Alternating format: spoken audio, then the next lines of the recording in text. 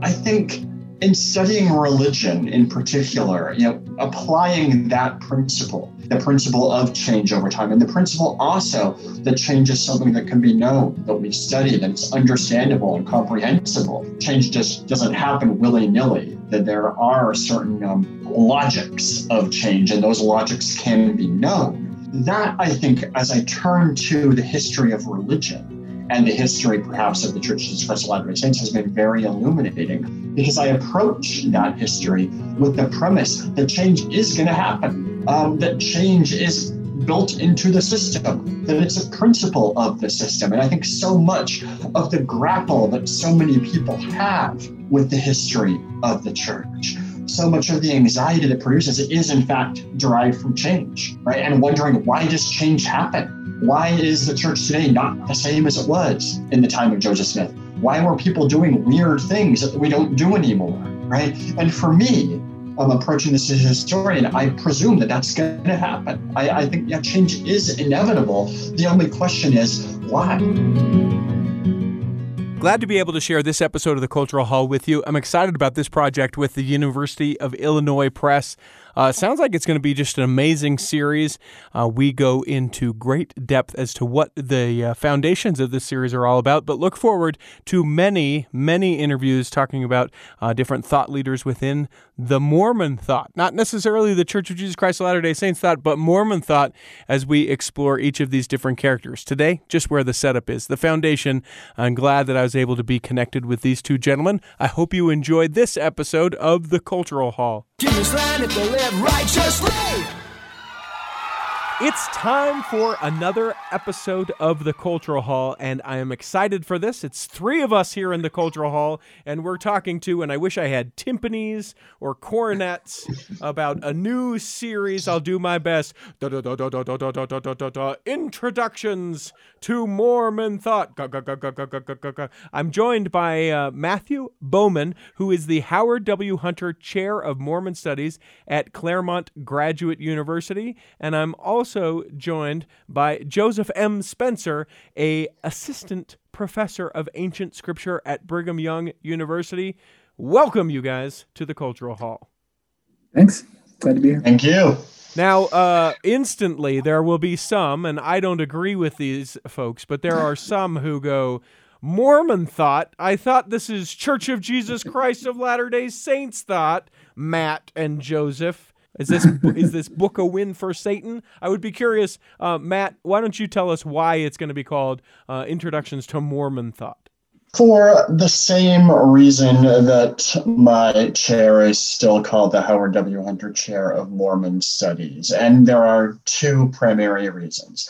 The first is quite simply that we hope the series will encompass people beyond the Church of Jesus Christ of Latter-day Saints. That is, we have a book underway on Joseph Smith III, son of Joseph Smith Jr., who was the founding prophet of the reorganized Church of Jesus Christ of Latter-day Saints today, Community of Christ. Similarly, there is a book under contract on Joseph Musser, who was excommunicated from the LDS Church and became really the most prominent theologian of the fundamentalist Church of Jesus Christ of Latter-day Saints.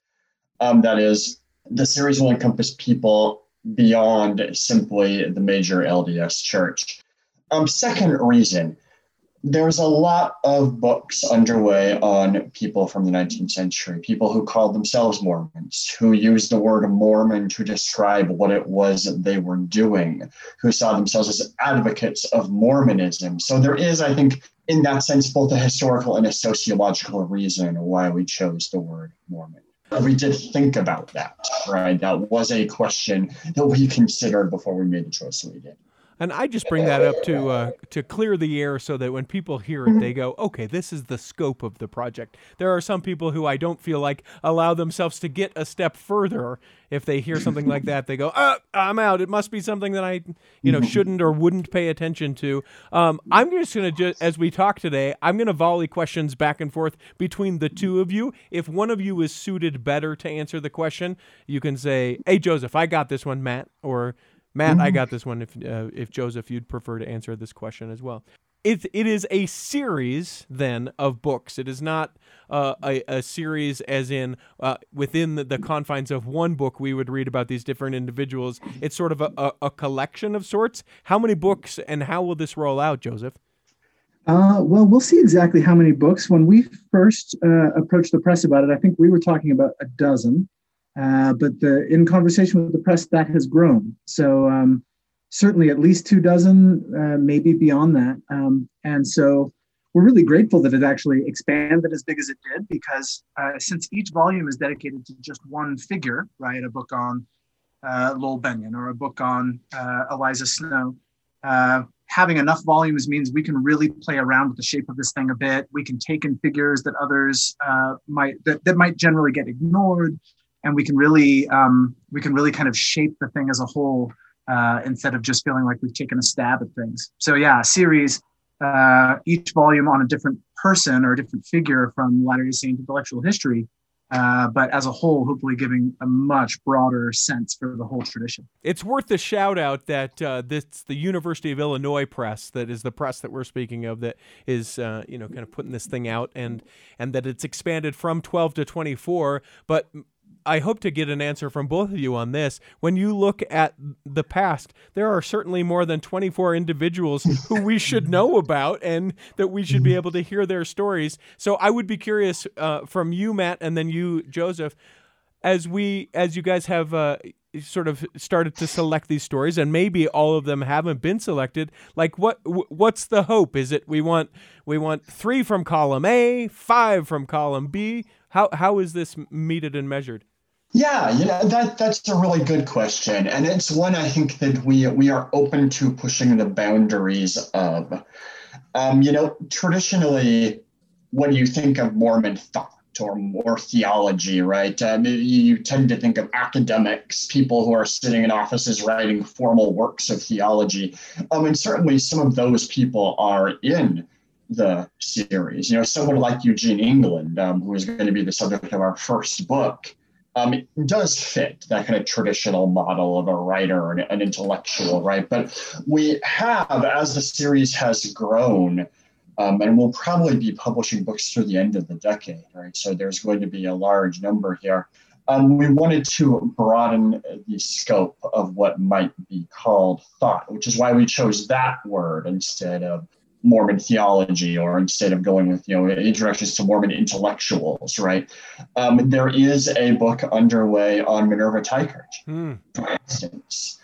Our second book is on Vardis Fisher, who is a novelist, right? So we want the scope of what thought is to be broad, to encompass, I think, what a question that we asked ourselves early on is, who were the people who shaped how Latter-day Saints and other Mormons thought about what the Mormon tradition is? What is Mormonism?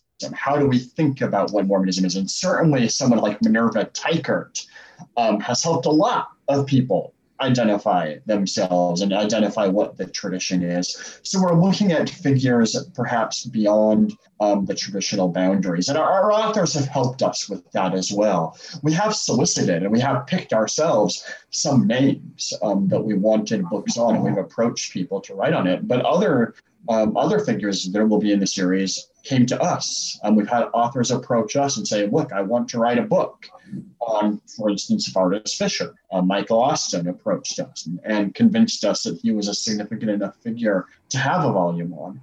So it's a kind of collaborative effort, I think, in some ways, between us and the press and our authors. As you're kind of onboarding this project, Joseph, was that your vision in mind? Yeah, for sure. I mean, the story to tell about how this whole thing began, Matt and I were sitting at Slab Pizza in Provo, as people tend to do in Provo, and talking together about, frankly, the need both of us felt for someone to write a good, serious analysis of Bruce R. McConkie's contribution to thought, right? He tends to be treated either simply as an authority or in some circles as a kind of bad guy, right? Mm-hmm. Authoritarian figure or something. And we wanted to say, he's a thinker. He's got these ideas. He's constructing a kind of system. We want someone to write about that. And as we kept talking about it, well, also we need someone to write about so-and-so and someone to write about so-and-so. And that's what developed into this project. And for me, what's so exciting about it and the possibility it opens up is one of just recognizing how broad and complex and interesting the history of thinkers and thinking is. There's a lot going on, and the broader and the more creatively we can cast that, I think the better we'll have a sense for what it is to be a Latter-day Saint at the beginning of the 21st century. I have to also think that there is a broader interest just in the world. University of Illinois Press to kind of, back this whole thing and say, hey, this is of import and that we want to be able to lend whatever resources that they're doing and being able to do it. That to me is significant because 100 years ago, 50 years ago, 30 years ago, I don't know that the story of Joseph Musser would have been something that someone said, get me that story, let's publish it right away, right? That's very real as to where we were at. How did it come back from Slab Pizza in Provo to University of Illinois Press saying, yeah, we'll bite. What is this thing? Yeah, one thing that's very worth saying there is that there has been a field of Mormon studies in one fashion or another that's been of interest to the larger academic world since, say, the 1960s, 70s, and so on. And the University of Illinois Press was actually one of the academic presses that got on board early, right? As early as the 1980s, they were publishing regularly things on Latter-day Saint history and so on. However, some changes happened at that press in particular, such that they lost interest for a time. And when the field sort of erupted in the last 15, 20 years, they came sort of swinging back eventually, thanks especially to Dawn Durante at first, who was the acquisitions editor. She's since moved elsewhere. And now there's this sort of increased interest. And it's really nice to see a press take this on, right? And obviously there's a general interest that's developed, but it's nice to have a press say, you know what, we want to kind of plant a flag here, mark out a corner of the academy and say, this needs thinking and we're willing to venture, right? So it's nice to see that development very specifically at Illinois. Yeah, and we can't say enough, I think, good things about first Dawn and now our current editor who's taken over after Dawn, Allison Searing. They've both been very, very supportive. And when we came to them with the proposal for a volume on Joseph Musser, right? Both of them said, yes, let's do it, which is, I think, a real vote of confidence from them in, first, I think the fact that someone like Musser is worth serious analysis, is worth academic study, but also their kind of confidence that the series as a whole will be of interest. There will be people who will buy these books. And certainly it has been a truism among many academic presses that Mormons buy books about themselves, right? And these books do sell. But also that, as you said, these books will be of interest to people beyond just those who go to the Mormon History Association, right? And that's something that we are proud of with each of these books, is our authors so far have been really responsive to our desire to say that someone like Eugene England should not simply be of interest to his co-religionists, right? Someone like Eugene England is worth attention from people who are not interested in any of the branches of the Mormon tradition, that he's a serious writer with things to say about being a Christian in America in the mid-20th century. And there should be people who are interested in that question, historians of all sorts who might be interested in this volume. When I hear series, my mind wants to delicately place them into like unified structure. Like it's books that are going to be 300 pages or less, and they're all going to be different individuals, and we'll have them all in chronological order or something like that. Are there other things aside from each of the books in the series to be on those thinkers, those thought leaders, those Are there other unifying factors that we'll see between the different books in the series? Yeah, for sure.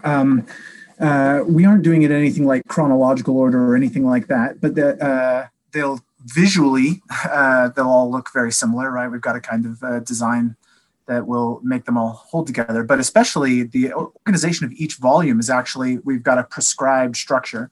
So every volume will do the same thing. It'll have 5 chapters. The first chapter will be a biographical sketch. The whole book is not a biography, right? Just the first chapter that lays out, here's the life of this person, kind of where they fit into the landscape and so on. And then there follow 3 chapters on major works, major contributions, certain ideas or certain aspects of this individual's thought or contribution. And each author, of course, will decide what those are, right? Here, this is a significant book this person wrote, or this is a significant idea. And then each will conclude with a kind of bibliographical survey or a kind of guide to reading. That will be the last chapter. So you're interested in, this is, say, a volume on Hugh Nibley. So here's how to get started reading Nibley. That 19-volume collective nightmare to figure out. So here's where to get started, and here's how to kind of find your way into his thought.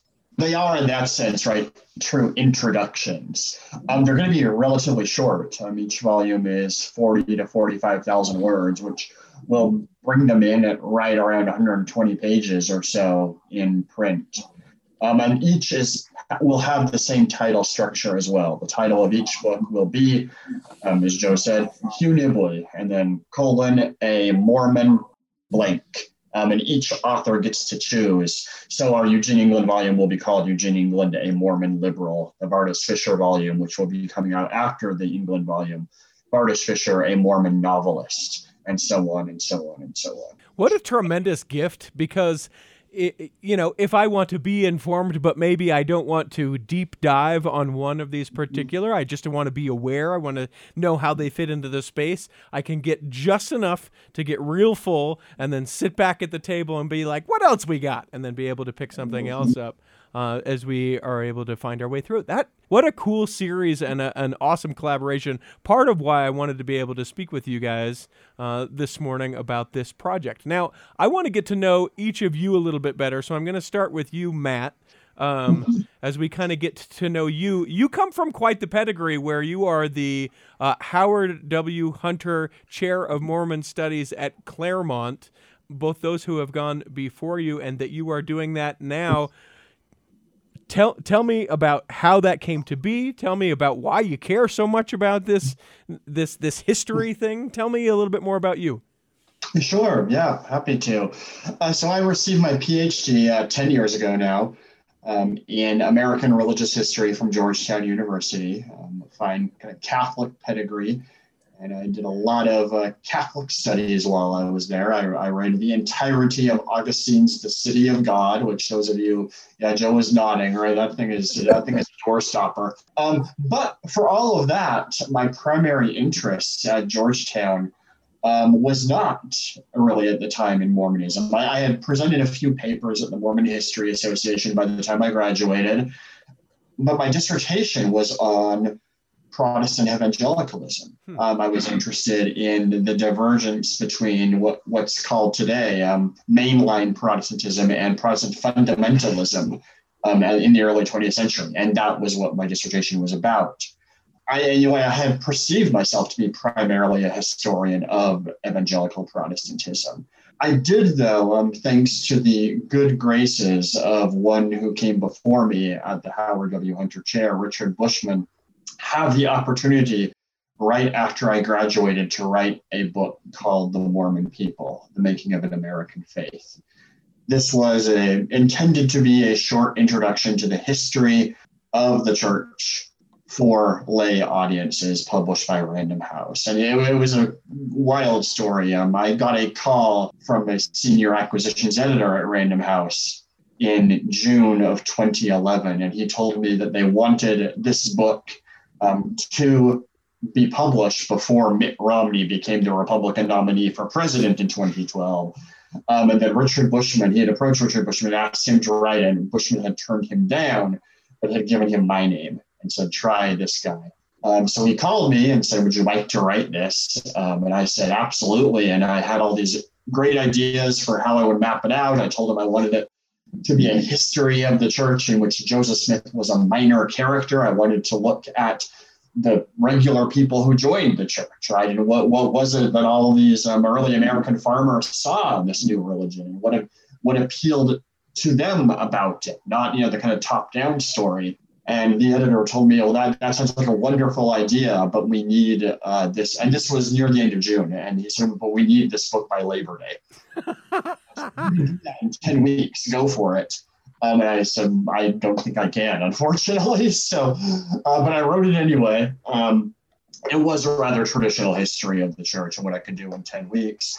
But that really kind of got me, I think, really into the center of these conversations about, Mormon history and into the Mormon History Association much more than I had been. And I began doing more and more. I edited a volume with Kate Holbrook, who is a fine historian at the Church History Library, called Woman in Mormonism. Which is a really large edited collection. And then Joe and I, of course, got involved in this.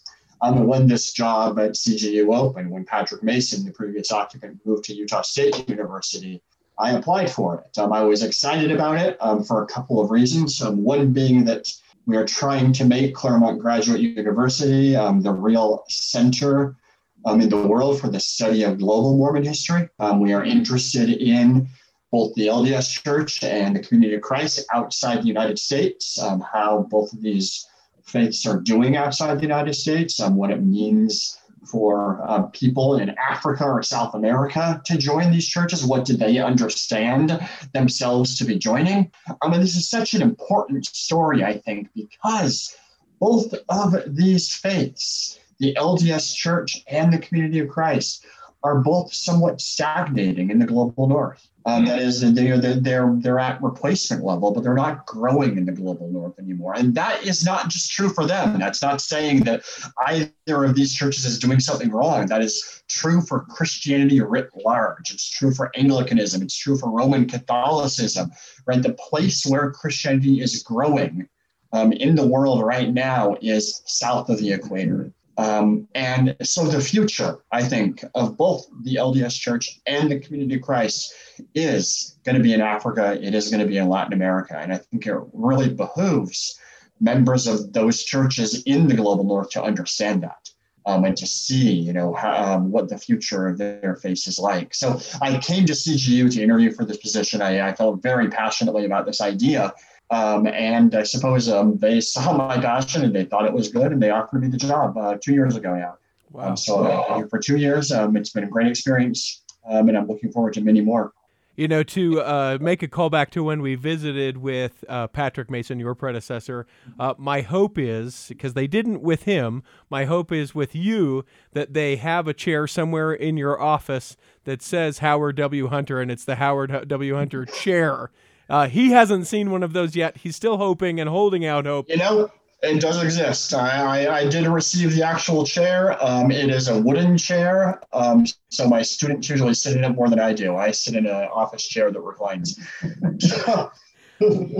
It's such a tremendous story, and you talk about the passion that is infectious that you have towards this, and I'm sure although this isn't the confines of this conversation, I look forward to being able to visit with you again in the future about some of those global things within the church that that all of you out at Claremont are studying, learning, and being able to share with us, and hope that you'll feel welcome to come back and be able to share with that. As there's new discoveries or different theories or books written or whatever that is, know that you always have an open invitation with the one caveat of you have to sit in the Howard W. Hunter chair while the interview occurs. So looking forward to it. Joseph, let's talk a little bit about you. Where you're down at the BYU. I am. I want to know, what was it about history, about this thought? What is it that drew you to do what it is that you do? And this is a little nugget for people that are watching this on Patreon, that are Patreon saints. He has about 2,000 books behind him. I need to know, before we go any further, have you read every single word from every single one of those books? No, I haven't. I'm in my office this morning. So the collection behind me is my philosophy collection, which is actually worth mentioning because my training is actually not as an historian. I'm a philosopher. In fact, one of the reasons I think this is a fun project for Matt and me to be working together on is precisely because Matt brings the historical dimension and I bring the philosophical dimension. And at the intersection of that, we have something like the history of Mormon thought. So my own training has been in philosophy all the way through. I studied philosophy at BYU as an undergrad. I didn't plan on becoming a scholar. I actually left the academy for a few years and did some other things, including a master's in library science. And at some point decided I wanted to bite the bullet and give it a shot in the academy. And so went back and did a master's and a PhD in philosophy at the University of New Mexico, and emphasizing 20th century thought in various guises, but especially French philosophy. My interest in philosophy from the beginning, and certainly running all the way through my studies, was in the philosophy of interpretation, what philosophers call hermeneutics. And especially what's interesting there to me then is thinking about what it means to interpret texts like scripture, right? How do we do this kind of thing? So my work primarily has focused on scripture along the way. My dissertation was not. My dissertation was on issues of interpretation, but specifically things in set theory, mathematics, and this kind of thing, and how these are used to think about truth in interpretation. But my work in the Latter-day Saint context has been almost exclusively about theology and scripture. And so after I finished up there, I came to BYU. I've been here 5 years now, and teaching in ancient scripture. But yeah, my interest in the history of the tradition, in a lot of ways, of the intellectual tradition, is because I'm hoping really we can get a sense for what has made it possible for theology to be so important in the 21st century. Traditionally, at least for the last, say, half century or so, Latter-day Saints have claimed very loudly that they don't do theology, right? This is not something we do. We do doctrine, which is real truth or something, mm-hmm. or we do history if we're intellectuals, right? We reflect on our past or something like that. But we tend to say that we don't do theology. That's just not what Latter-day Saints do. But what's begun to emerge in the last 10, 15, 20 years, and I've been able to sort of be on the front lines watching this happen, theology has emerged as a real intellectual force in the Latter-day Saint context. Patrick Mason, since we've been speaking about him, wrote a blog post maybe 2 years ago that I like to cite because I want to use Patrick's authority on this, but he said the 20th century was the century of Latter-day Saint history, and the 21st century will be the century of Latter-day Saint theology. I think he's absolutely right. So for me, part of what's so important about looking through the history of Mormon thought is to sort out how we have approached our own intellectual projects and what that means as now theology becomes a real and robust discipline for Latter-day Saint thinkers. I want to take a break real quick, and when we come back in the second half of this episode, I want to get an idea of sort of timeline, when we're going to start seeing some of this stuff, how people will be able to get it, maybe some other nuts and bolts about how this came about, and anything else I come up with as we come back in the second block of the Cultural Hall. Imagine running a small business today. It's challenging. Imaging and internet presence is an absolute must. Even with that, you're still a small star in a bright cyber universe. Now, imagine you have someone who understands how to get your site designed for your talents and then easily searched by potential clients. Imagine Lennon Design. Whether it's strictly a website or a whole package of logo creation, advertising media, and promotional materials, Lennon Design is your partner in business. They'll test the boundaries of their imagination to create something unique for you. When you need creative, affordable design, let it be Lennon Design. Call 801-699-3022 or visit LennonDesign.com. A busy full summer from Best DJ in Utah. Go to bestdjinutah.com. Why, that is me, Richie T, and I would love to be able to play music at your upcoming wedding, or maybe you're having a company party, or maybe you're thinking already for the holiday party. Whatever it is that's on your schedule, you should get the #1 highest rated DJ for the state of Utah. Now, I know you're thinking, I don't even live in Utah, Richie. Would you ever do an event in Washington State? Oh, I've already done that before. Would you ever do an event in California? Been there too. How about Louisiana? Texas, yes. Point is, you throw shekels my way, I'll come to wherever you're at. We could even combine it and make it an episode of the Cultural Hall. Mind blown. If you are in need of a DJ at all, or someone in your families get married, would like to be able to talk to me, I would love to be able to talk to them. It's bestdjinutah.com. Hi friends, Dan the Laptop Man here from PC Laptops. I get a lot of emails with feedback from customers. Here's one. Dear Dan, I just had the best experience ever. I bought a computer from Shane at your State Street store. I asked several what I thought were really stupid questions. Shane was super courteous and made me feel comfortable through the whole process.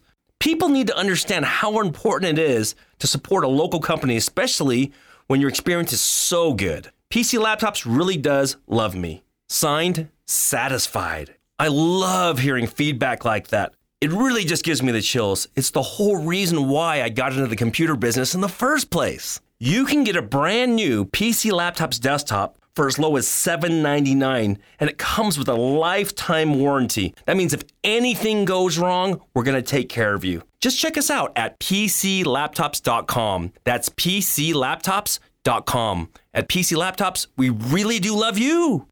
Here in the second half of the Cultural Hall, I would encourage you, if you are not yet a Patreon subscriber, go to patreon.com/The Cultural Hall. You not only get to see the great videos, but you get to get the episodes as soon as they are recorded. You get to hang out with other people who nerd out about these great episodes, just like I do, and just like Matt and Joseph do as well. It's patreon.com/The Cultural Hall. Remember, there's the 3 tiers there, the celestial, the terrestrial, and the telestial that you can join and help this continue on.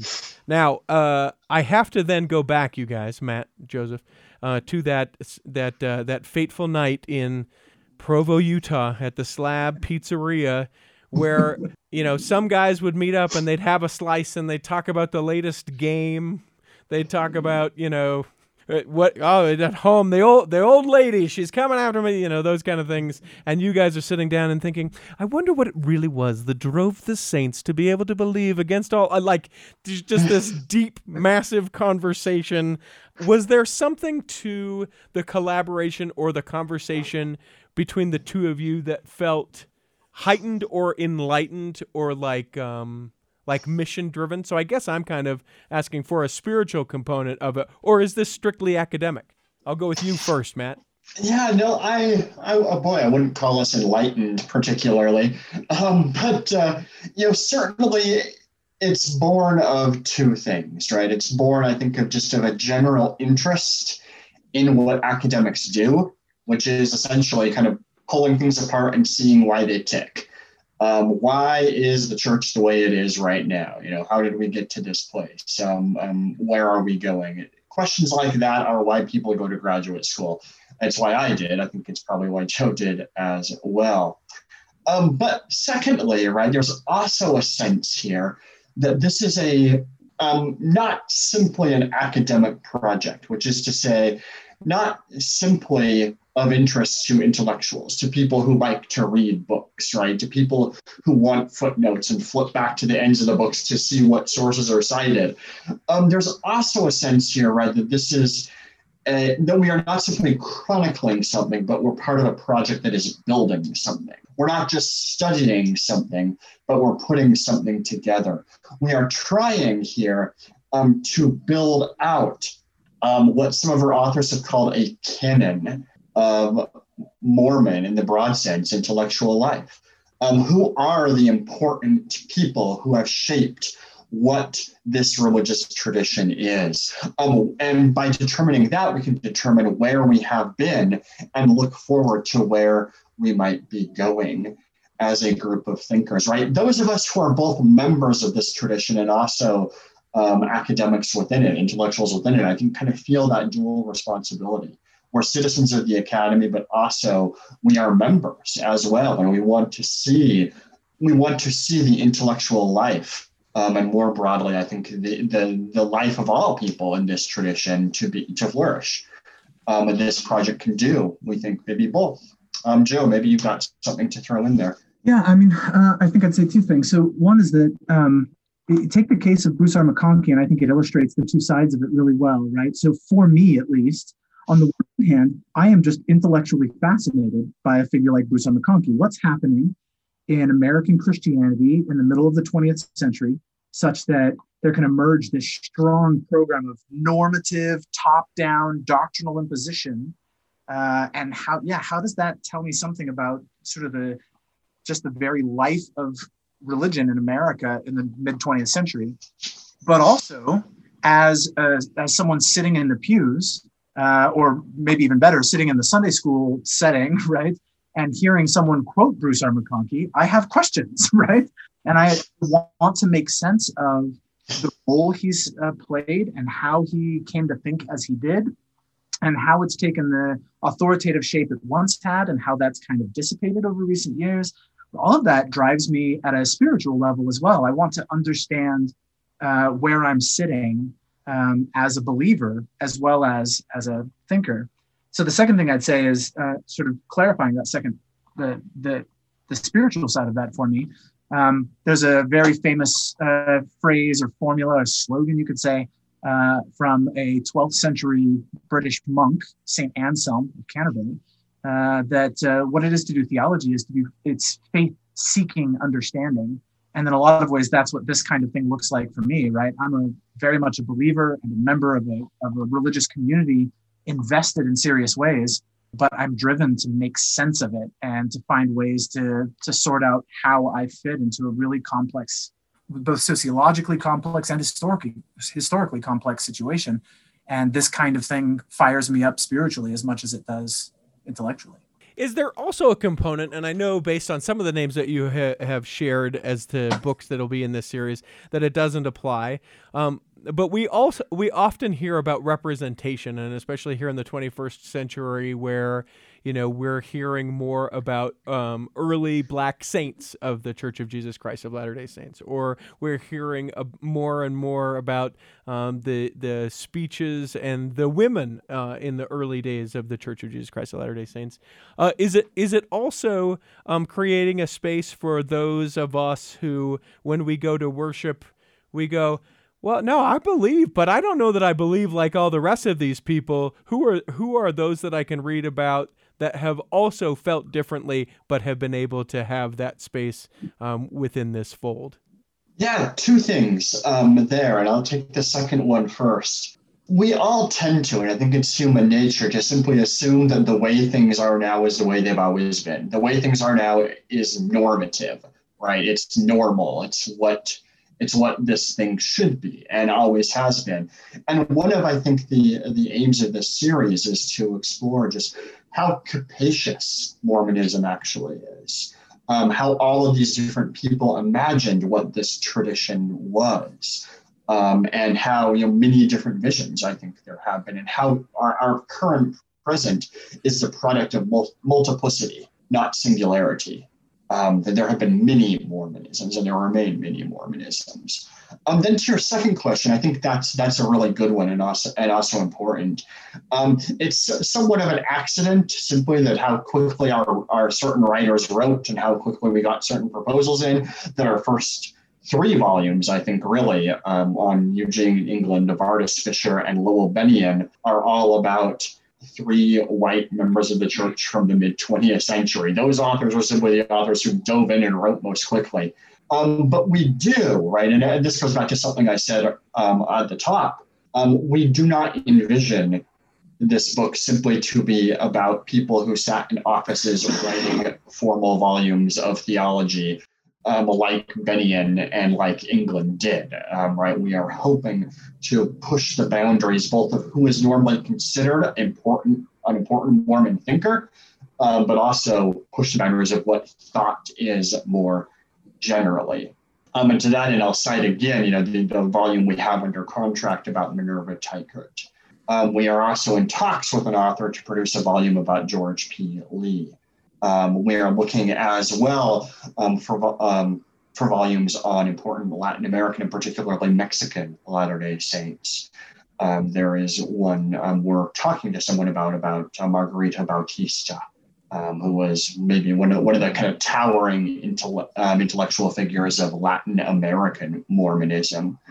So we are hoping, right, to attract more volumes like this. We're actively pursuing authors to write volumes on things like this, and there are some announcements I think coming down the pike to this end before too long. What I love about what you just said is I didn't recognize all of those names, and so part of me would be like, oh man, why don't I know what that name is? But then the other thing is, as I'm so excited, I can't wait to be able to find out who in the world George Lee as maybe that's very telling that I don't know who that is, at least not at this moment as I say this out loud, to know more about that individual and these other individuals who have shaped, and to have that expansion. I'm a member of the Church of Jesus Christ of Latter-day Saints, to know that I'm also going to learn about others.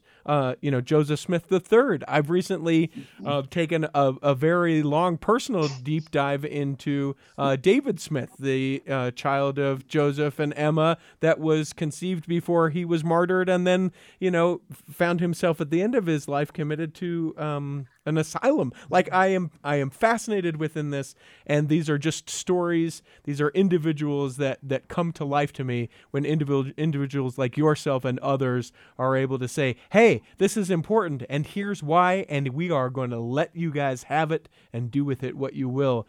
Joe, is there one in particular that as you look at this series that you're like, man, hang tight, guys. The book on this one, and I know you can't pick a favorite, but I'm hoping that maybe you can tease out a couple other ones. Some of these figures, part of what's exciting is exactly having a volume on someone like George P. Lee, or we've got conversations about a volume on Chieko Kozaki, for instance.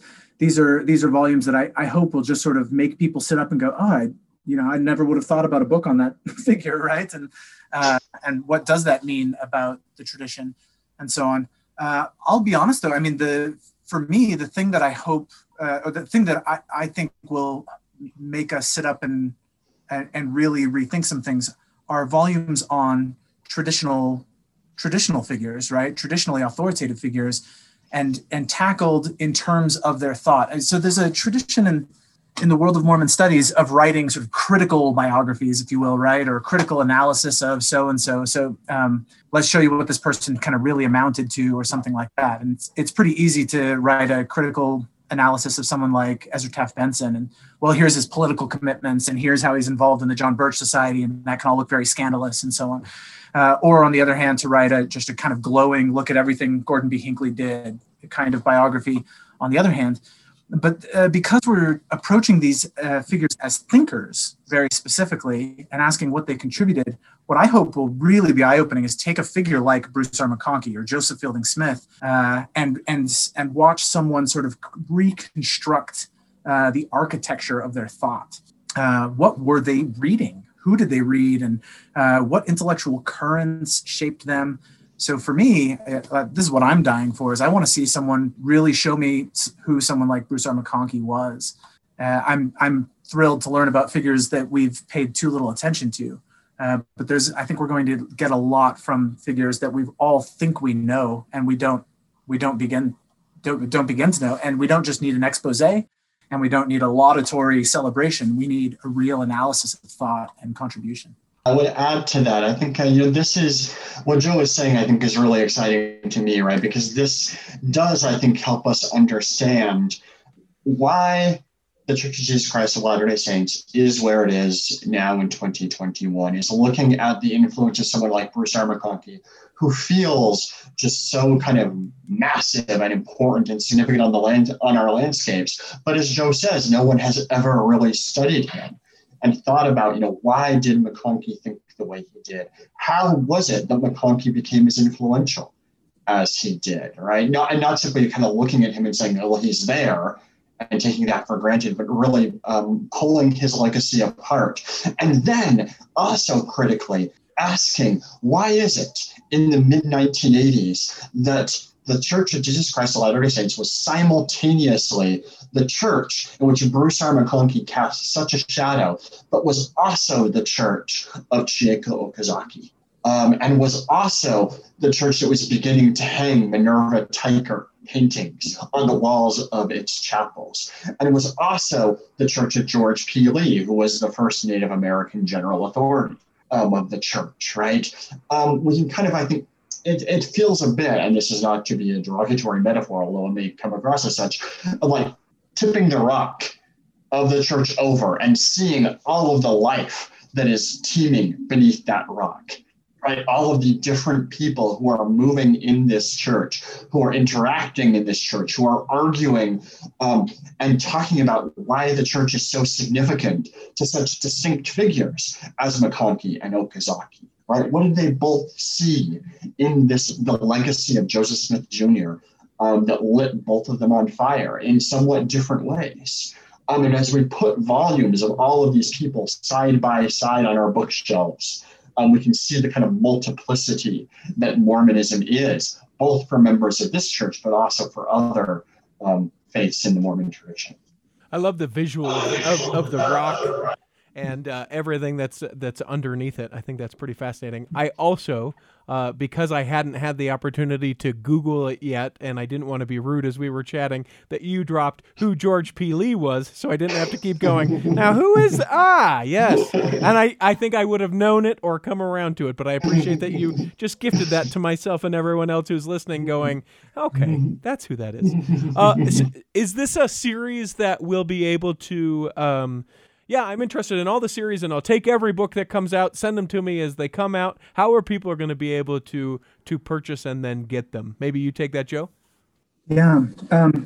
So we have worked very hard with the press and with our acquisitions editors to make sure that we have a reasonable price point, and it'll be very affordable. And we're really thrilled about that because, you end up dropping a few dozen volumes and put the point at $39.95, and who's buying the series? Yep. But these will be affordable, and we're hoping that means that people really will just pick up the whole series as they come out.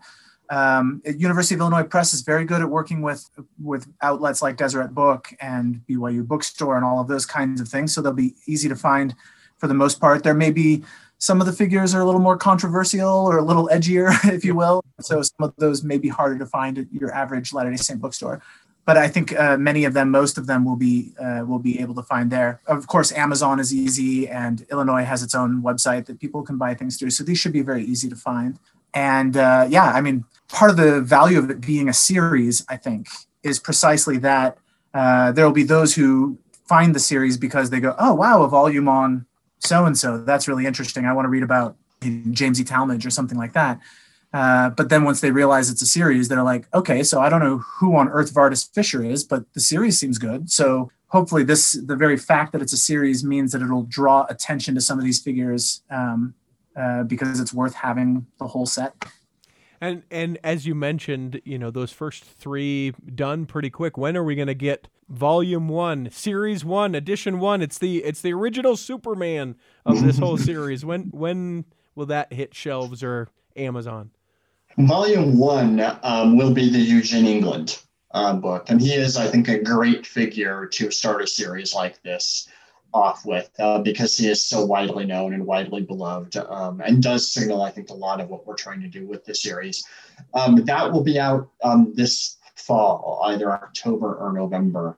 The Vardis Fisher volume will be close on its heels. Next year, we're thinking the Lowell Bennion volume will be out, and from there, it's off to the races. There are another dozen or so under contract right now, so those will start coming out, I think, probably end of next year and soon after. We are hoping, right, that we will publish pretty steadily 2 or 3 volumes a year through the end of the decade. Wow. It will be pretty extensive by the time we are done.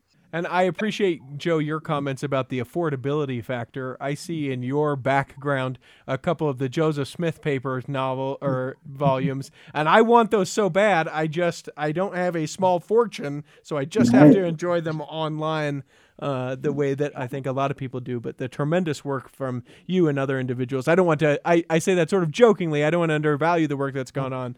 But, I mean, affordability is a factor for so many people to have this be tangible in their home. I want to start wrapping this out a little bit, gentlemen, and I would be curious. We ask everyone who steps into the Cultural Hall 3 questions, and I would ask those of you at this point, though I don't know that I know where this may go with one or with both of you.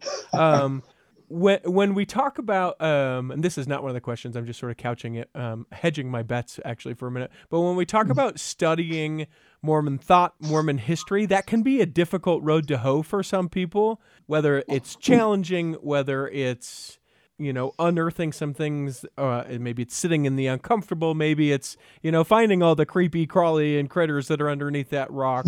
How has that journey been for you in your faith up to this point? Start with you, Joseph, and then you, Matt.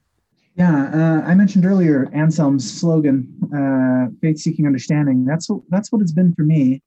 I mean, for me, my rootedness in the faith came first, and then an intellectual hunger as a result.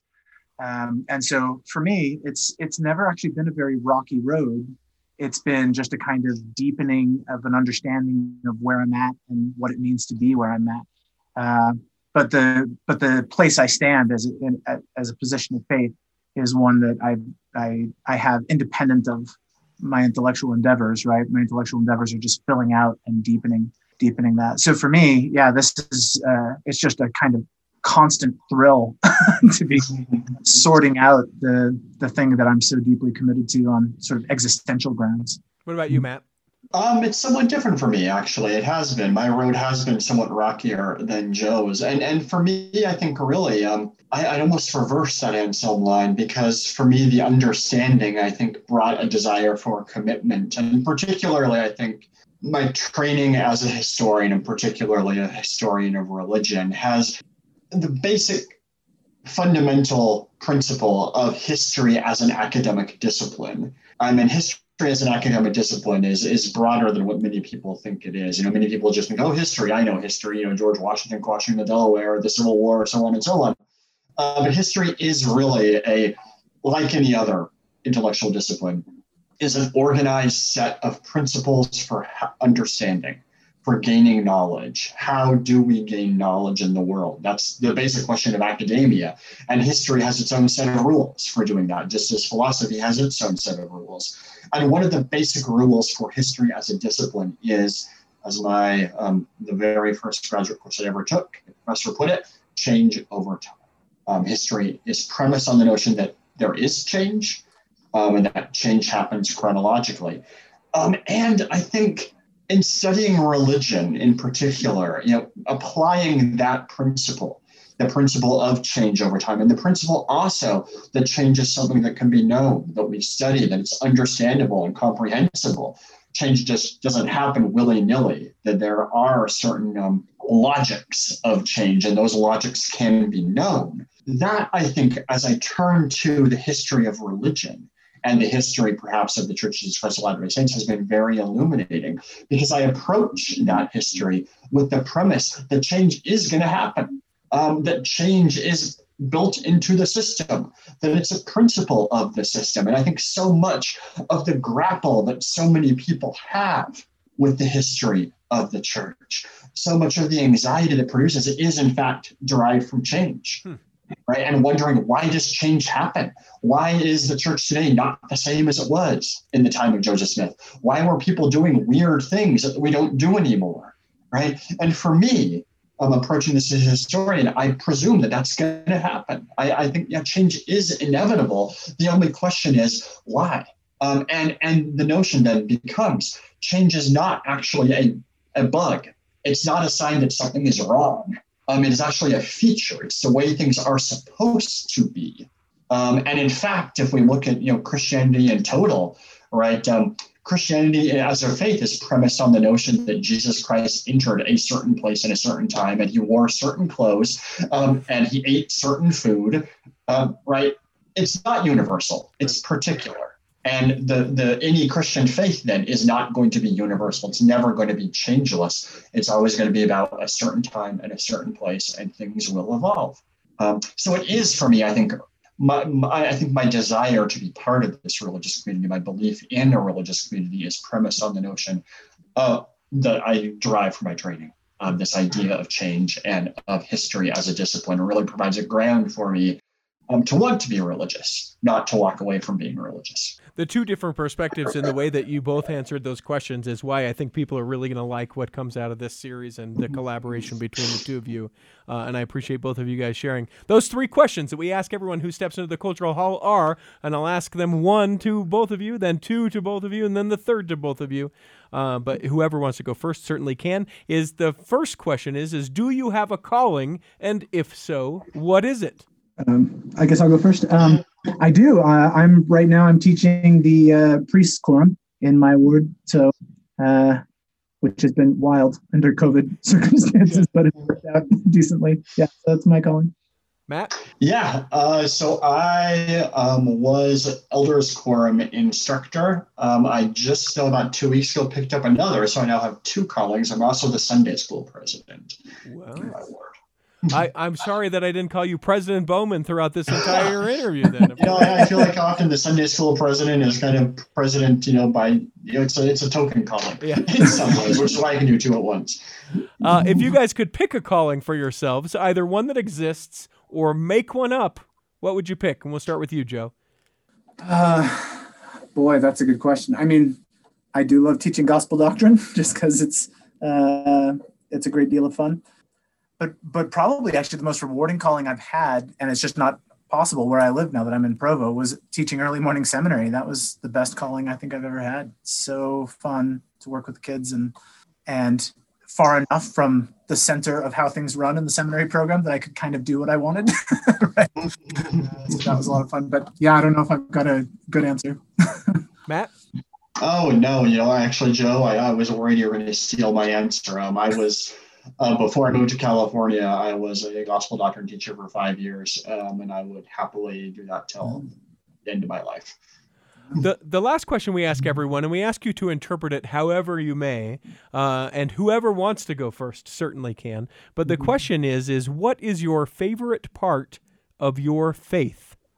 That is a good one, but I will go ahead and take a stab at it. I think for my own faith, but also for faith generally, my favorite part is the excitement of being challenged by things that are unfamiliar to me regularly. And I say that, in kind of abstract terms intentionally, but that can extend, I think, from just in a ward, right? In my ward, being confronted with and having to work with and having to serve people who are very different from me, who I might not ever associate with. And that's very rewarding and that stretches me. But also, I think that principle can be extended all the way to grappling with ancient texts from a culture that I do not understand and trying to make sense about how these might be applicable to me in my life in the 21st century. And I think, both of those, the whole spectrum pushes me to grow, to consider that I might be wrong about things, that there are parts of my life and my understanding of the world that are not as well developed as they could be. And I find in my faith, I think, the opportunity to develop myself in all of those ways. Yeah, and thanks, Matt, because that gives me some time to think as well as being profound. I think in the end, my favorite thing about my faith is the opportunities I have to read scripture carefully with others. In fact, my wife and I have occasionally, not always, but pretty consistently held study groups of scripture in our home on Friday evenings. Matt's actually been there a couple of times. And reading scripture carefully with others is just, it's so rewarding for me. Other people, and maybe this kind of resonates with what Matt was saying, but other people reading forces me to see things I'm not seeing in the text, right? If I just go and read on my own, I'm looking in the mirror, so to speak. But when I read with others, I just find so much more there. And there's something about the community Zion spirit of doing it together that really, really fires me up. So I think that's the thing I enjoy deepest. Well, I got to tell you guys, I appreciate your time, certainly, and what you guys are bringing to fruition. It's introductions. Cue the timpani. Cue the cornet. Here we go. Introductions to Mormon thought. It is our plan to work alongside with the folks at University of Illinois Press to be able to do a separate episode for each of the books as they come out and let people know what they're about, how they can get to know the authors and also the individuals that are spotlighted and highlighted within the book.